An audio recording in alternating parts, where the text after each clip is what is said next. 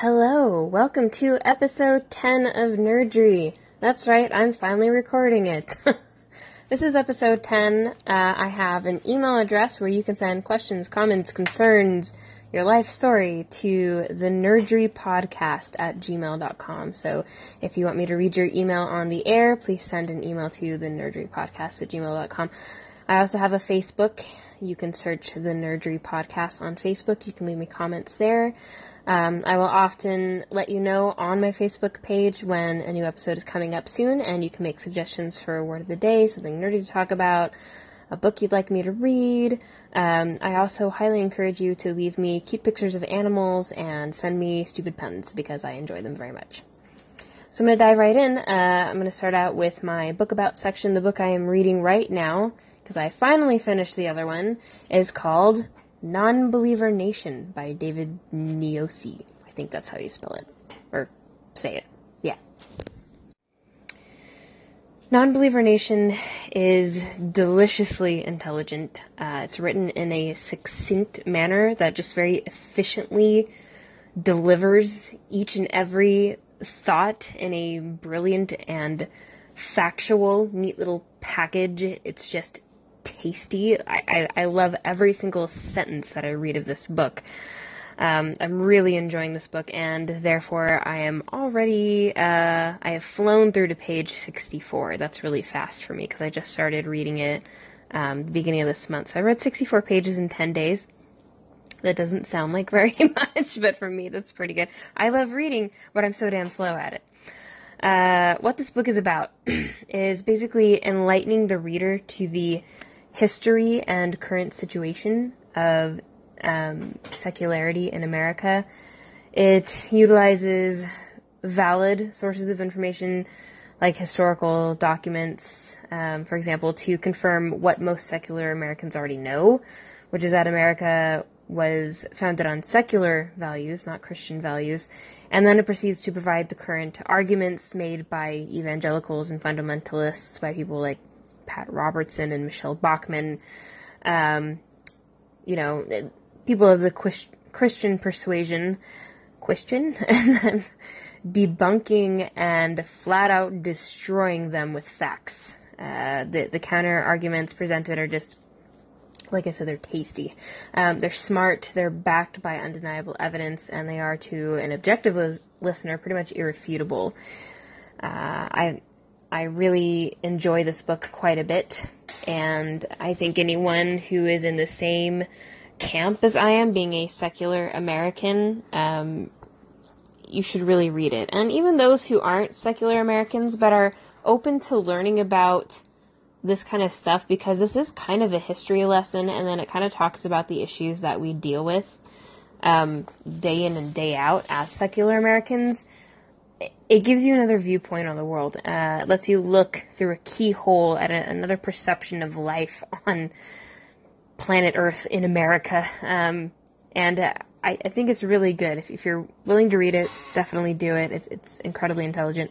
I wanted to read a couple lines that I really liked. I liked them so much I highlighted them in the book. I own it, and whatever. I'm that kind of nerd who highlights my books. So there you have it. So the lines that I had highlighted that I wanted to share with you, so you can get just a teeny tiny, snippet of the sort of writing that is in this book. Appreciation of religion is one thing, but the exaltation of it as an indicator of America's superior virtue is simply absurd.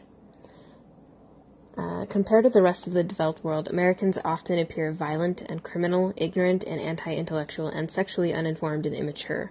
All of this while we simultaneously hold ourselves out as pious, exemplary, upright, and being in a position to dictate the moral standards to the rest of the world.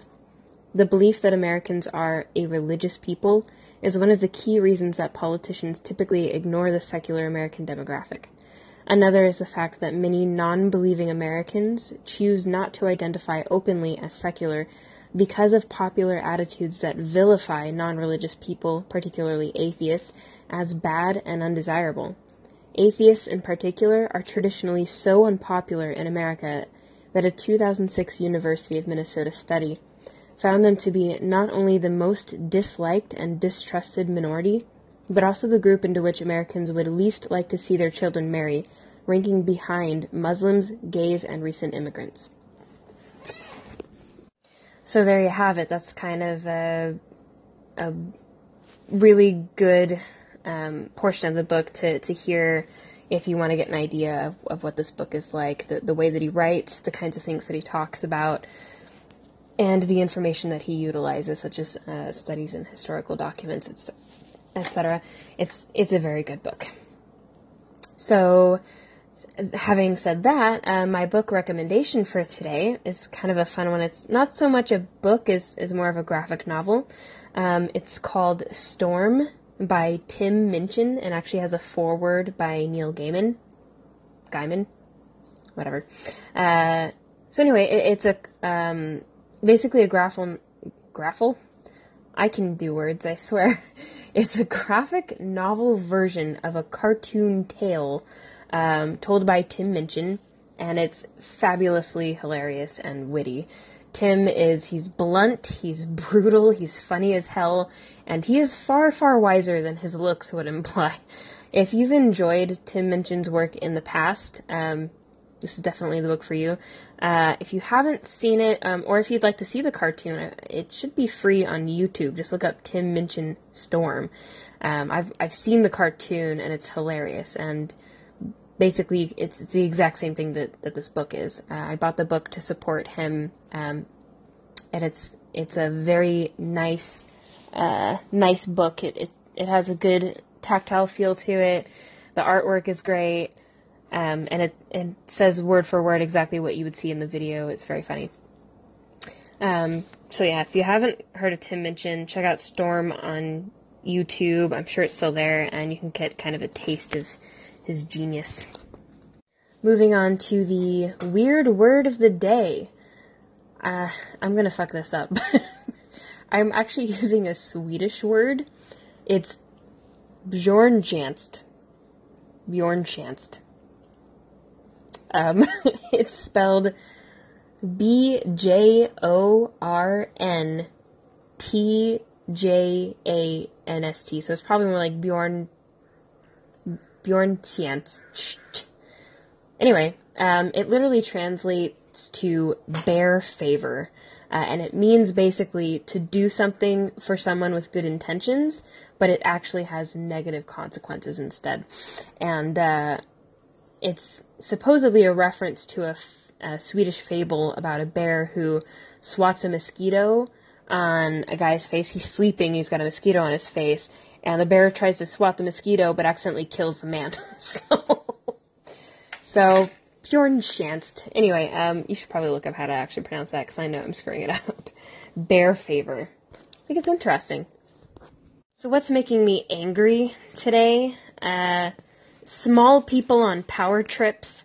It's a line my mother came up with a while back, and it very well fits a lot of individuals that I've met throughout my life. They're small people, and they're on some pretty big power trips. It's people who have an ounce of authority, or maybe not even that much, who think they just run the damn world, and they talk down to you or tell you what to do.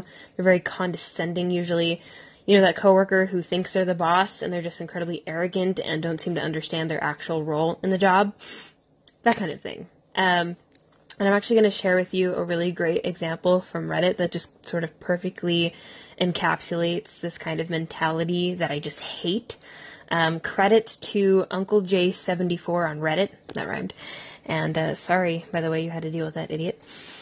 So here's his story. Years ago, while working at a pizza place, our manager had to leave on a family emergency and left a girl in charge until one of the other shift runners could get there, and he lived about 45 minutes away. In that 45 minutes, this girl who was left in charge actually called one of her friends and hired her, saying she was the manager now, wrote me up for putting too much cheese on a pizza, and actually told one of the drivers he was fired because she didn't like his attitude. When the shift runner got there to take over, this girl also told him not to worry about it, and she had things under control. End result, her friend was not hired, my write-up for using too much cheese was torn up, the fired driver, who never left the parking lot, kept his job, and she quit a few days later because we were unprofessional and the manager played favorites. It's amazing how much people can fuck up with, 1 minute in power, or even when they think they have some power. You can just basically destroy everything because you're an idiot. Trump. Excuse me. So anyway, that was a really good example of a small person on a power trip. Last section of episode 10, it brings me to the nerdy thing that I'm nerding out about today. And I'm going to bring up something really silly that probably people are going to roll their eyes about. The nerdy thing I want to talk about today is Guitar Hero. It actually came out back in 2005, so this was 13 years ago. I tell you what, when that game came out, for probably about a year or two afterwards, every time I played it, I felt like a damn rock legend. It just made me feel so cool, and it was so much fun. If any of you are not actually familiar with it, it's a music rhythm video game, and it uses a controller basically in the shape and size of a guitar with several buttons where strings would be. It has a little whammy bar, and it's got this clickety flip switch deal where you'd be strumming with a pick. It came with a bunch of rock songs that progressively got harder and faster, and you could also pick different difficulties. And you had to try to hit all the notes with your guitar controller buttons. And the longer you consecutively hit notes, the better your score. And you would actually have, an audience cheering you on. The best way to play this was to turn the volume up real loud, to hold your guitar down low, and then just pretend you're a rock star for a minute. It was so much fun, and I almost completely destroyed my wrists and fingers with carpal tunnelness from my obsession with it. I know it's not even nearly on the same level as someone who can actually play guitar, but it does take some skill, and it is fun as hell. If you can get past, how silly it is, it's a lot of fun. I really also loved creating my rock star, different versions of the game that came out, like Rock Band, and I'm sure there was others. You could get even more in depth with creating your rock star. That was a lot of fun. Then I think with Rock Band, which basically, was a predecessor? Whatever the word is where it comes out afterwards. A child of Guitar Hero. You could also introduce different portions of different instruments basically into the band. So you could have one person playing guitar, one person playing the bass, one person singing, which I did that a lot in Rock Band because I am a singer and a lyricist. And I think there was the drum portion, which they tried really hard with that one, but it wasn't that great. And then they did a DJ Hero later that I just, once DJ Hero came out, I kind of lost all interest. But Guitar Hero was the original, and it was so much fun. Like I said, I loved creating my rock star. You could win new guitars, new skins. You could get new hair, clothes, and you could put them all together and create this really cool looking rock star that represented you up on stage. You would get bigger and better vehicles, and you could fly around, go to better venues. So the venues you played out got better and better as you leveled up, basically by playing songs really well. My all-time favorite song to this day on all of those games to play was "Take Me Out" by Franz Ferdinand. It's a Scottish indie rock band. It was actually the first time I'd ever heard of that song. It was so bouncy and fun, and I just want to play it right now. I might have to buy this game again. Look up this song on YouTube, Take Me Out by Franz Ferdinand, and tell me it doesn't make you want to rock out on your fake guitar while hopping up and down like an idiot. Tell me it doesn't make you want to do that. So that's my show. This was episode number 10. I hope it wasn't too long or too short, and I do know it was very late, so I apologize for that. Again, lots going on in my personal life, and I just had to find the time to sit down, write out an episode, agenda, itinerary, whatnot, and then just do it when I had some quiet time, and I finally had that today, so there you have it. Again, you guys can send me an email at thenerdrypodcast@gmail.com, or you can go onto my Facebook, the Nerdry Podcast page. And I thank you guys for listening. May the source be with you.